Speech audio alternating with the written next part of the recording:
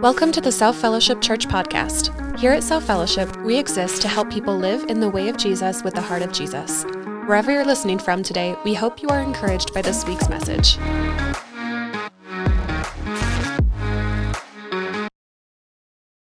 Hey, well, good morning, everyone. It is great to see you all. And I'm sorry, I wish I could tell you how to take off your mask, but I can't. So I appreciate how all of you are keeping your masks on. But it's really good to see you this morning. And, you know, I really thank Alex giving me the opportunity to preach. I know we all want to hear Alex more and more. You have to put up with me this morning. So we're going to be looking at a passage in John chapter 3, if you want to turn to that. But I would just start by saying, you know, it was a couple weeks ago, Carrie and I had a terrific opportunity. We went back east. We went back to Lancaster, Pennsylvania, which was a place where I pastored the first church I ever pastored in. And it was a terrific time of reminiscing. They were dedicating a new part of the building they had built, but Carrie and I were there because it was the 40th anniversary, which gives you a little bit of an idea how old I am. But we had a wonderful time of celebrating with them. And then we got to go up and see my 98-year-old mom. Mom, if you're watching, sorry about that. But it was about a 6 or 7 hour drive. And you know, when you drive a long time, you a lot of time get these books on tape or audio books. So we downloaded an audio book and we listened to it, and it was a fascinating journey. I have no idea what the title of that book was because I was so enamored with what the story was. It was the true story of a fellow, and I'm just going to flip here, a doctor, although they never did prove he was a doctor. He was a fellow who emigrated from Slovenia, and he just had a heart for babies, for premature babies. And this was back in the late 1800s, early 1900s. And the medical community wasn't quite in sync with this fellow. This fellow was developing what was now known as the incubator. And it was amazing that as he would perfect these incubators, hospitals were not pleased. In fact, for the medical establishment at that time, they kind of felt that premature babies, that wasn't really a good use of their time. So a lot of the babies that he took care of came from hospitals who had just given up on him, came from parents who were desperate. And he couldn't do this in the hospitals themselves, so guess what? He moved to Coney Island. And he set up a sideshow, almost like a freak show. And if you look down there in the bottom of that picture, it says baby incubators. It was a display on the sideshow on the fair of Coney Island. He actually adopted the name Dr. Coney. And that didn't fly too well, so we finally changed it to Dr. Cooney. Amazing. And he had nurses that would work with him. People would pay 25 cents to come in and see these premature babies. And that's how he paid for the care of these children, because he never charged the parents a penny. And he did this for about 30 years. And in those 30 years, folks, listen to this, he saved 6,500 lives. And people went through and interviewed some of the little kids who had grown up into adults. It was an amazing story. Toward the end of his time, some doctors began to take notice of the results. And they began to wonder, boy, is this credible, what he's doing? And they began to try to find out more and more how Dr. Cooney had transformed this whole thing of incubators. And now we find incubators in every hospital. Amazing story. It made me stop and think, I wonder what it was like for Jesus and the religious establishment of the day. Did they look at Jesus as kind of one of those odd sideshows? And most of them criticized Jesus and what he was doing. And this ragtag group of men that were following him, men and women, they had a hard time with him. This morning, though, we're going to take a look at one of those religious leaders that was actually, I believe, kind of courageous to kind of step out. Just like some of those doctors embraced Dr. Cooney at the end of his time. I believe this man we're going to look at this morning, Nicodemus in John chapter 3, is going to teach us a lot about courage. So let me read this passage. In fact, let's read it together. I'm going to throw it up on the screen here. John chapter 3, beginning of verse 1. We're going to read through the first 17 verses. So join with me. There was a man named Nicodemus, a Jewish religious leader who was a Pharisee. After dark one evening, he came to speak with Jesus. Rabbi, he said, we all know that God has sent you to teach us. Your miraculous signs are evidence that God is with you. Jesus replied, I tell you the truth. Unless you're born again, you cannot see the kingdom of God. What do you mean? Exclaimed Nicodemus. How can an old man go back into his mother's womb and be born again? And Jesus replied, I assure you, no one can enter the kingdom of God without being born of water and the Spirit. Humans can reproduce only human life, but the Holy Spirit gives birth to spiritual life. So don't be surprised when I say you must be born again. The wind blows wherever it wants, just as you can hear the wind, but you can't tell where it comes from or where it's going, so you can't explain how people are born of the Spirit. How are these things possible? Nicodemus asked. And Jesus replied, hey, you're a respected Jewish teacher, and yet you don't understand these things? I assure you, we tell you what we know and have seen, and yet you won't believe our testimony. But if you don't believe me when I tell you about earthly things, how can you possibly believe if I tell you about heavenly things? No one has ever gone to heaven and returned, but the Son of Man has come down from heaven. And as Moses lifted up the bronze snake on a pole in the wilderness, so the Son of Man must be lifted up, so that everyone who believes in him will have eternal life. For this is how God loved the world. He gave his one and only Son, so that everyone who believes in him will not perish but have eternal life. God sent his Son into the world, not to judge the world, but to save the world through him. Powerful words, powerful words. Let's just bow for a word of prayer, and then let's dig in.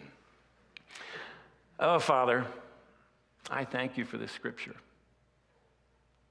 Yeah, I thank you for just the words that are put down here. And Lord, I'm not sure how you transferred this all to John.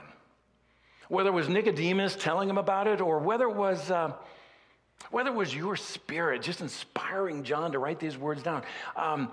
I know that it was you filling and having just the right words that you wanted for us today, that you wanted for all these generations from John's time till now. Lord, thank you. Thanks for loving us enough to do that. And now as we dig in, I just pray that you would make them come alive to us. Thank you, Father. I pray this in Jesus' name. Amen. Amen. Now, let me just confess right off the bat.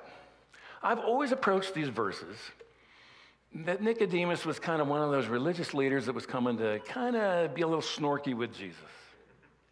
When I would look at these, like I've just kind of highlighted some. He was a Pharisee. You know, the Pharisees were not the good guys in the New Testament story. It seems like they were always challenging Jesus. And furthermore, he was a religious leader.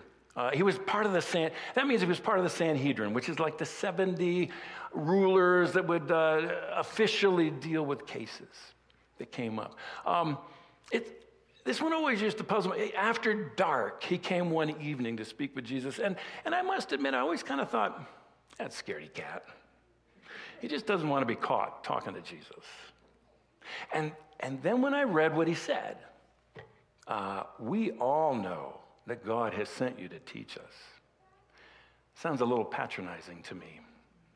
I'm afraid I was a little bit tough on Nicodemus. As I was preparing for it, and Alex, thanks for asking me. You know, it's funny. Whenever I preach, I always tell the staff, okay, I'm in battle rattle, and I'm working through this. And granted, I was in battle rattle this week, but it was a great battle rattle. It was a great time just to wrestle with this passage, because as I was looking at it, there was a man named Nicodemus. I looked at other versions. And some of you may be looking at your own version, whether it's NIV or ESV, and you'll notice that first phrase starts a little bit differently. It starts, now there was a man of the Pharisees named Nicodemus. And it was enough to kind of make me say, well, I wonder if there's an extra word in there that I'm not seeing in my translation. And so I kind of dug into it. This is a little Greeky, sorry about that. But there's a little particle, a little word, a little conjunction, and it's called an adversative conjunction. If an adversative conjunction, you can kind of get the idea. Conjunction means it draws two thoughts together. Adversative means there's a little bit of adversarial type or a change of thought. And most of the time, it's translated but. But. I looked at about every translation I could find. I found one that said but. So, I don't usually like to step out and say, hey, this is right, but I think it's right. I think it's right. And, what is this kind of contrasting? Well, you got to go back. Remember when John wrote these things down? I mean, he didn't have chapters and verses. They came later on so we could have Bible drills and stuff like that. What can I say? But John wrote this down as one book, and it flows together. So let me go back to the verses just before this. Because of the miraculous signs that Jesus did in Jerusalem at the Passover celebration, many began to trust in him. But Jesus did not trust them because he knew all about people. No one needed to tell him about human nature, for he knew what was in each person's heart. But there was a man named Nicodemus. And that just kind of jumped out at me when I started to put it together in that context. Jesus had done some amazing things during this Passover time, and there were people that saw those amazing signs, and they said, wow, I want to follow this guy. If I can get a free meal, if I can get healed, yes, I'm with him. Jesus knew their hearts, and he didn't entrust himself to that. He was looking for people who truly wanted to know what he was about. But there was a man named Nicodemus, and I like that. So Nicodemus comes to him, and now I look at these words a little differently. If I start to try to be a little bit more positive in my outlook, I see a man who was a Pharisee. And as I dug into this stuff about Pharisees, there was like 6,000 Pharisees that were set apart in Israel at any one time. That was the most they could have. So this was quite a feat for him to be a Pharisee. And the Pharisees, they were all about trying to take the law that they had, all those different laws, all those different rules and regulations, and understand them, learn how to live by them so that they could please God. And when I started looking at that, I realized, these were some pretty sincere and passionate individuals. And I believe Nicodemus was a sincerely passionate man who wanted so much to follow to follow God. It said he was a religious leader. Yeah, he was part of the Sanhedrin, part of those 70 that were set aside to listen to trials, to courts. He was up there. He had authority among the Jewish community. And when I realized that, I realized, wow, what an amazing thing he did to come and talk to Jesus. To be able to step aside from some of that aura and come and meet with this Jesus who might be seen as a sideshow, as a freak show. After dark one evening, like I said, I always looked at that as he was a little bit scared to be associated. And then I read in one of the commentaries I was looking at that rabbis said the best time to study the law and engage in good conversation is in the evening after dark, when there's not a lot of people around and you can just focus together. And I really believe that's why Nicodemus came. But there was a man named Nicodemus who came. Jesus says later on in this passage that Nicodemus was one of the respected teachers of Israel. Just using that word "the" seems to set Nicodemus off, that he might have been one of the top 5 in Israel that was respected. Amazing that Nicodemus would step out and come. And then I look at that. Rabbi, he said, we all know that God has sent you to teach us. Your miraculous signs are evidence that God is with you. And I shared with you how I always used to look at that kind of patronizingly. But then when you really get into the, again, Greekiness, some of your versions may have, Rabbi, we know you are a teacher who has come from God. That's quite a statement for a guy who was a Pharisee to say, you've come from God. I recognize that. It's not just that you make sense, but there's something amazing that you come from God. Well, we lay that all out, and you would think Jesus might say, well, thanks, Nicodemus. You know, he doesn't. I would say thanks if somebody said that to me. Good grief. But instead, Jesus just launches right in. Jesus replied, I tell you the truth. Unless you're born again, you cannot see the kingdom of God.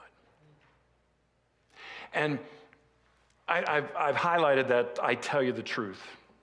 Some of your versions may have truly, truly, or verily, verily. And actually, I believe that this phrase sets off like three movements that we're going to see in this passage.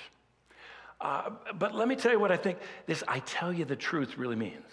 Or truly, truly. It means, Nicodemus, focus. Look at me, Nicodemus. Look at me right now. Focus in and listen to what I'm going to say. Because this is important. It's truth. And I believe in this short statement that he makes, there's two things that pop out to us. Two things that emerge that are very important. One is, if you're not born again, you cannot see the kingdom of God. And I believe in that statement, Jesus is saying, Nicodemus, you've come to me tonight. And yes, it's nice what you said to me, but you're coming because you want to know more about this kingdom, more about the kingdom of God. And I want to tell you, if you're not born again, you're never even going to see it. I think Nicodemus might have heard some of the teachings of Jesus. We have the Sermon on the Mount in Matthew 5, 6, and 7. And a lot of people believe that sermon was kind of a template of what Jesus would use all over the Galilean areas he would teach. And people would hear that over and over. And in that, he kind of gives them an example of how to pray. And in that, he says, when you're praying, say, your kingdom come, your will be done on earth as it is in heaven.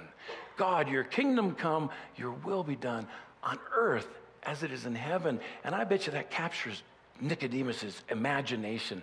What are you saying about this kingdom? I want to know more because I've spent my whole life trying to perfect these laws so that we can function in such a way that God would be pleased with us and we could kind of be this kingdom.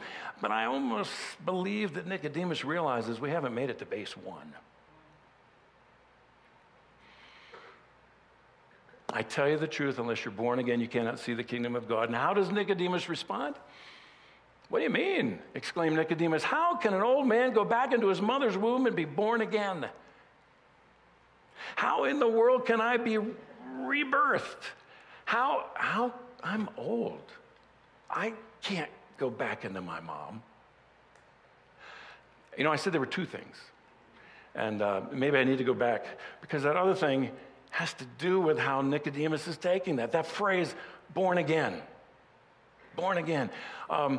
And we use that over and over and over and over. And I think sometimes that born again phrase has kind of lost some of its born again meaning. So I want us to go back and kind of dig into what this really means. Born again. It's the typical word born. Yes, it's birth. But then there's a little word put on the back of it called anothen. Anothen. Let me just swing to it. And anothen means again, or a second time, or to be reborn. Yes, but anothen is also this amazing word that has a variety of meanings. Yes, it means again, but it also means anew.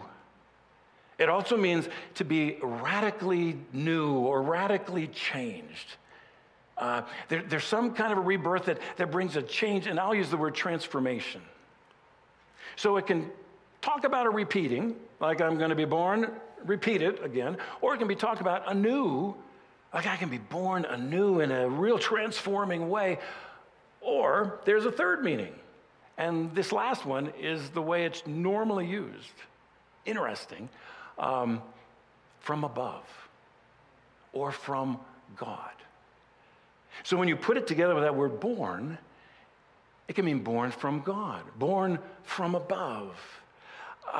And the stuff I was reading about it was, it pulls all three together.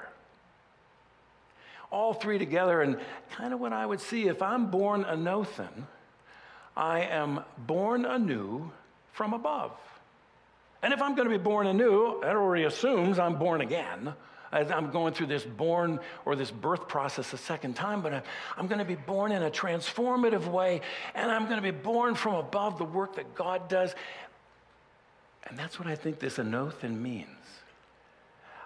And Nicodemus takes it to mean that first phrase, just the physical phrase, born again, physically. And I can understand why he would think that.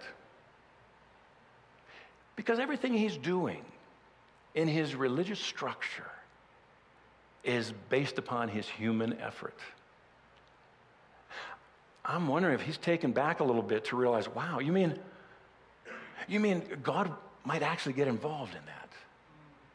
Because his whole religious structure is, I'm making my way to God, not God bringing transformation to me. I told you we went out to Lancaster. Great time. It was fun reminiscing. They asked us a bunch of questions. Carrie and I, it actually made us feel good. Old dumpers, here we are, going back there, and we found this church out there in Lancaster, wanted to know what it was like 40 years ago when we planted this church. And they asked us a bunch of questions. We sat with the staff on Saturday night asking us all kinds of questions. Sunday morning, they interviewed us. One of the questions they asked us was, what were some of the challenges you faced in those early years as this church was being planted? And it caused Carrie and I to reminisce and to think back. And I'm just going to share one story. I'll give her the name Jean, and we'll just call it Jean's story. I'll try to protect her identity. But Jean was a wonderful gal in our church, young adult, vivacious, had a great job, loved Jesus, served in a lot of ways at the church. And she also had a terrific drug problem. She was addicted to drugs. And we tried to pour our lives into helping her. We did all kinds of things. I can still remember, I always said to her, Jean, if you need help, just call me. One Saturday night, I got a call. And I could always tell it was Jean because she wouldn't say anything. So I pick up the phone, and it's silent. And I found out, Jean, is this you? Yes. Okay, what's going on? I bought some drugs. Oh. Okay. Jean, I'm going to ask you, why don't you go and flush them down the toilet right now? I don't think I can do that. Well, if you want to bring them to me, I'll do that for you. Click. Anyway. And that was Saturday night. Sunday morning comes, and my mind's all over the place because we're going there. We set up for the church, and we're in there worshiping, having a good time. And all of a sudden, I feel this kind of tap on my shoulder, and I turn around, and it's Jean, and she hands me a bag. So I take this bag, and I go, oh, man, I don't want to look. I just kind of stuffed it into my coat pocket.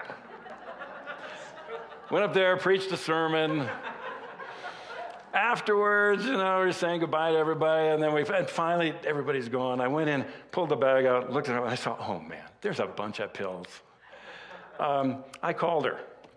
I said, Jean, okay, thank you for giving me this. Did you take any? She said, no. I said, how much is this worth?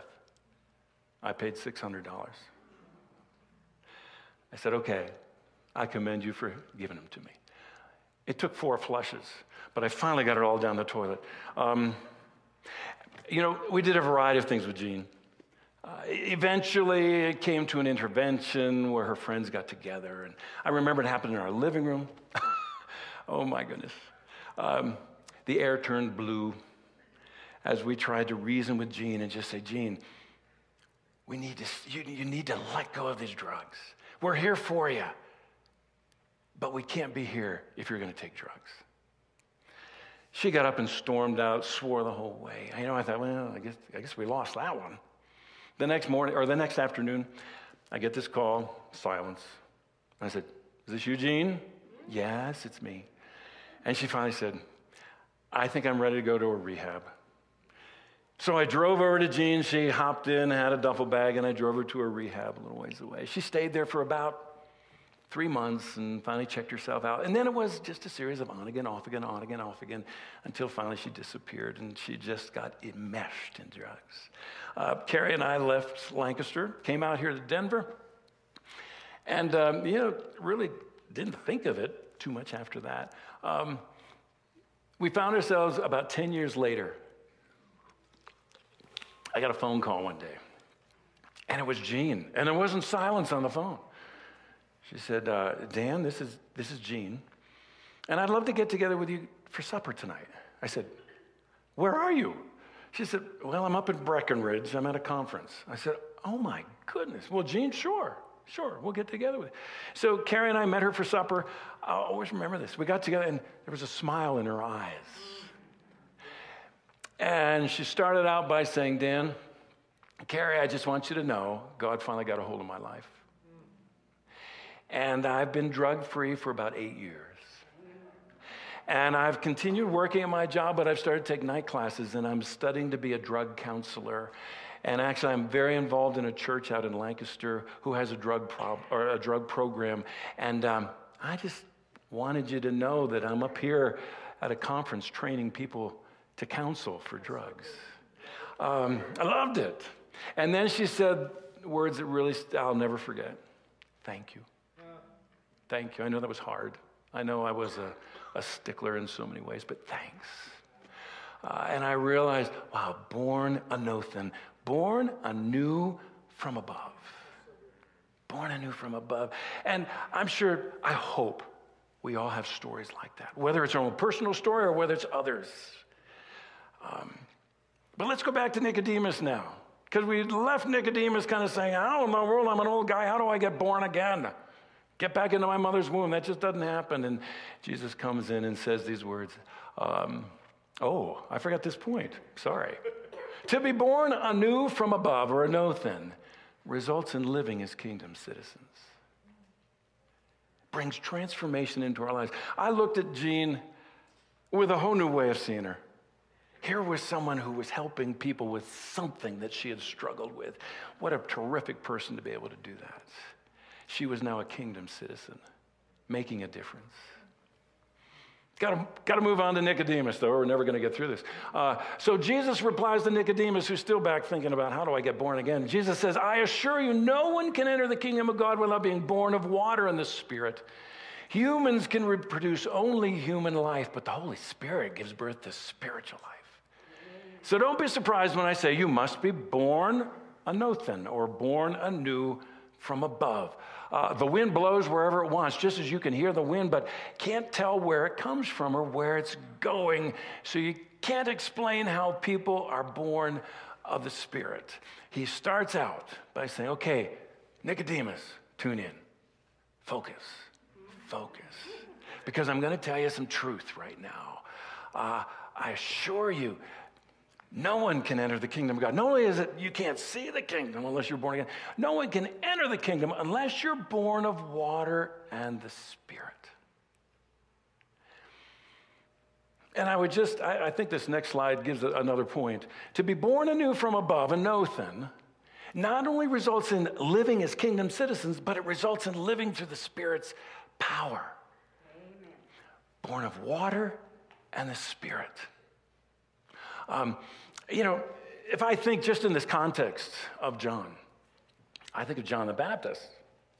When John the Baptist was ministering, he said, hey, I baptize you with water for repentance, but there's someone coming after me who's going to baptize you with the Spirit. Now, I don't know that Nicodemus knew much about John the Baptist.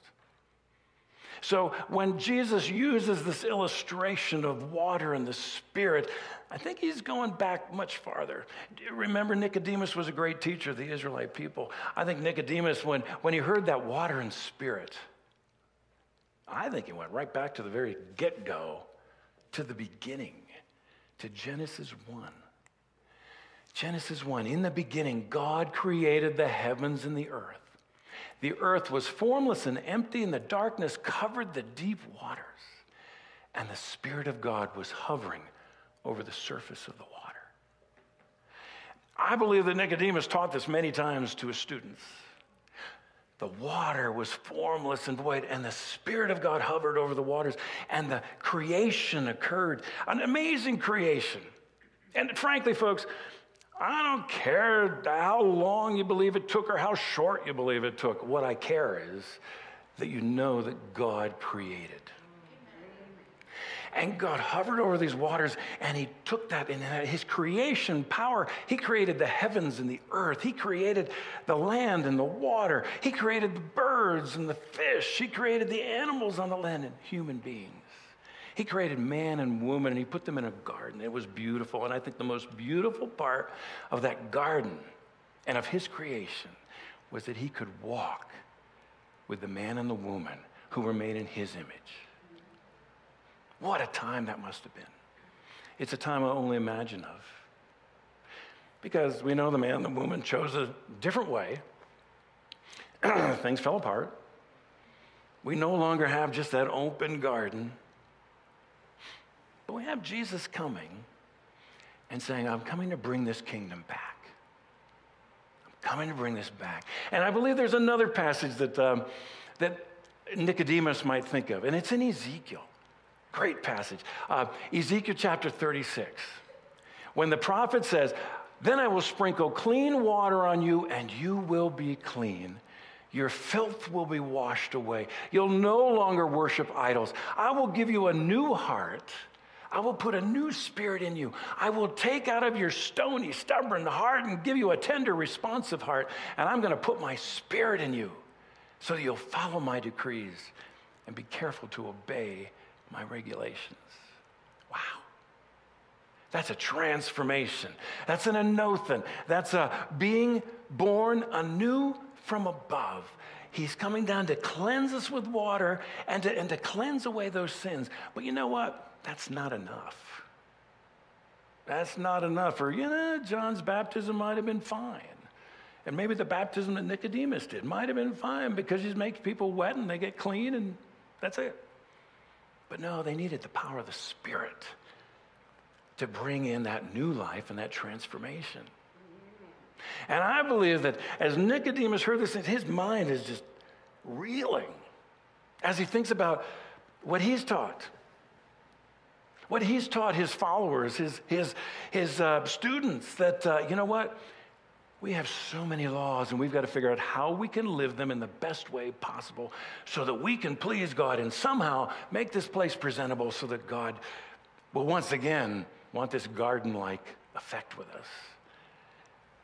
And he's hearing Jesus, and he's realizing, ooh, you mean you're telling me what I've committed my life to really can't do it? And Jesus is saying, no, flesh begets flesh. That's all it does. All your human effort only begets a human environment. It doesn't bring that spiritual transformation that God has for us. Right after Ezekiel 36, and I'd encourage you to go read it, Ezekiel 37. It's a great chapter. It's a wild chapter. It's the chapter of the dry bones. It's where God prompted the prophet to go, and he had this vision of a whole valley that's just filled, not with dead bodies, just with skeletons that are all dried out. And it pictured Israel, this nation that God loved, and they had been taken into exile, and they even said, we're just a bunch of dry bones. We've lost our purpose. There's nothing here for us anymore. Why are we even together? And God said, okay, Ezekiel, I want you to prophesy over these dry bones, and I want you to say, I am going to put flesh back on your bones. I'm going to bring those sinews together, and you're going to begin to stand up. But even more than that, more than just putting flesh on your bones, I'm going to put breath in your bodies. I'm going to bring the life of the Spirit within you.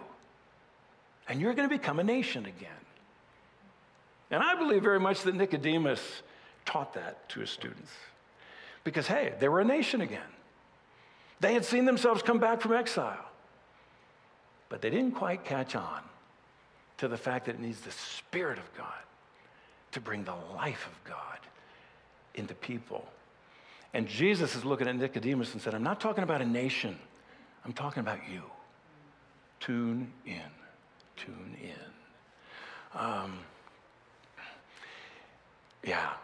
Results of the Spirit's power. You must be born anew from above. Well, Nicodemus says, oh, how are these things possible? How are these things possible? First time he said, I'm an old man, how do I get back in my mom's womb? And now he's just dumbfounded. How is this possible? And Jesus said, you're a respected Jewish teacher, and yet you don't understand these things, I assure you. Now, that's that phrase. Truly, truly, verily, verily, focus, Nicodemus, focus.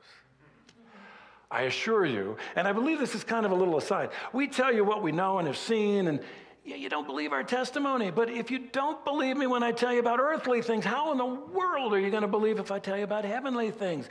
Nicodemus, tune in, because here, no one has ever gone to heaven and returned, but the Son of Man has come down from heaven. Let me just stop there. It would have been so easy for Jesus just to say, and that's me. He didn't say that. And I think he didn't say that.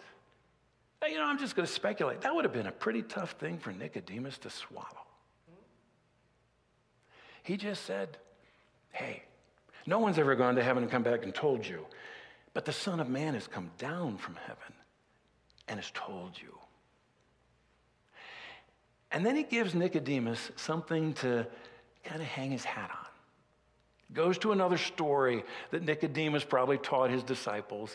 He says, as Moses lifted up the bronze snake on a pole in the wilderness, so the Son of Man is going to be lifted up, so that everyone who believes in him will have eternal life. Numbers 21 tells that interesting but odd story about the Israelite people.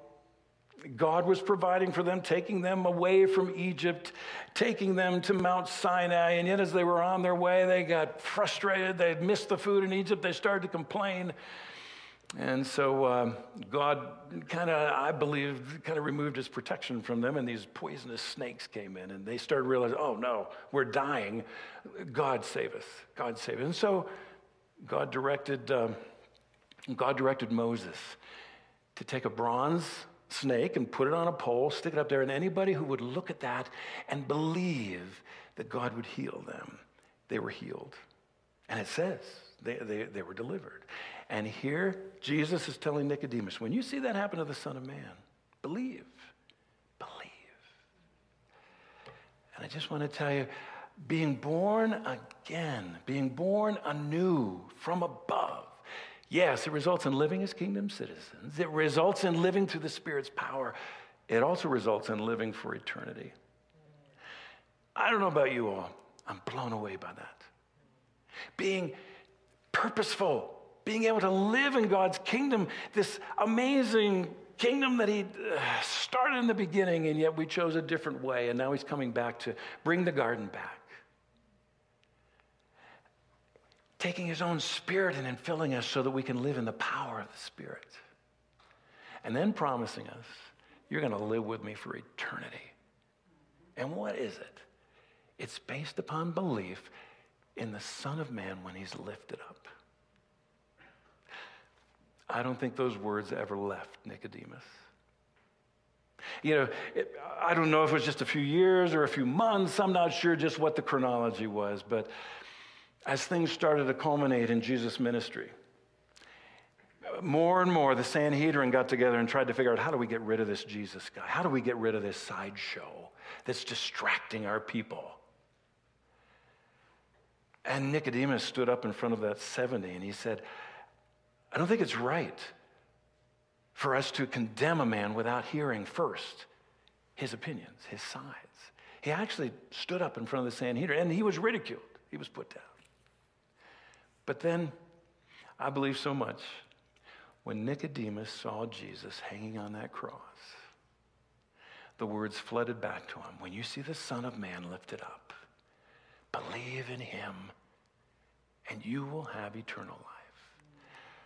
Look at what Nicodemus did. This is after Jesus was died, after he was taken down from the cross. Afterward, Joseph of Arimathea, who had been a secret disciple of Jesus because he feared the Jewish leaders, asked Pilate for permission to take down Jesus' body.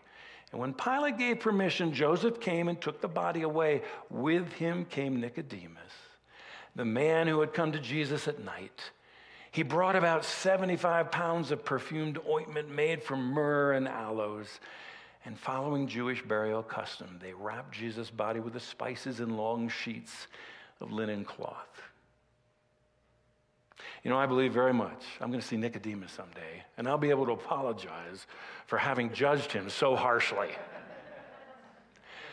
And I love the fact that he was a sincere follower of God who took the time to meet Jesus at night and to ask his questions and to sit there in awe and wonder.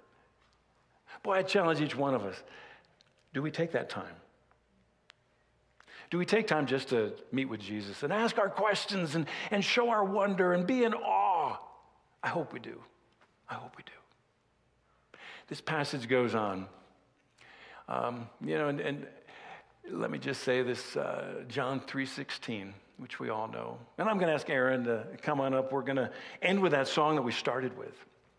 It's a joyful song. And it's joyful because of the words of this verse. For God so loved the world that he gave his one and only Son, that whoever believes in him should not perish, but have everlasting life, have eternal life. It's God's love that sent Jesus, the Son of Man, down to this earth to take our flesh, to tell us about the kingdom that God has for us.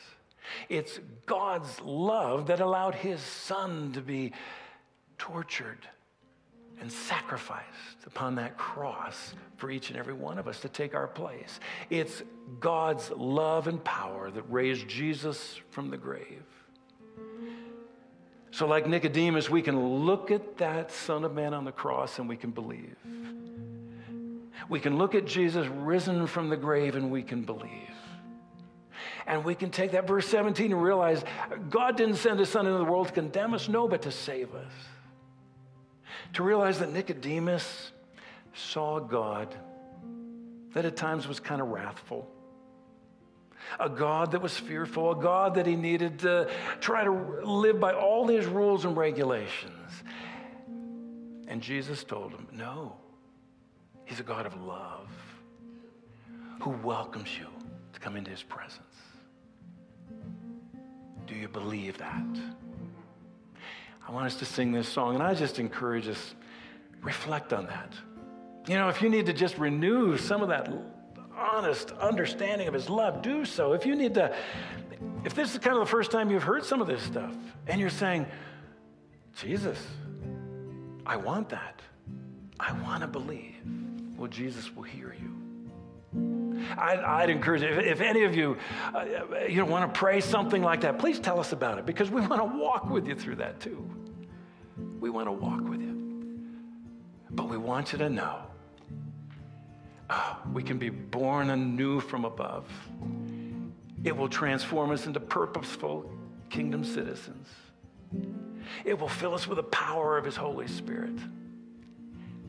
And today, we live eternally. Let's sing together.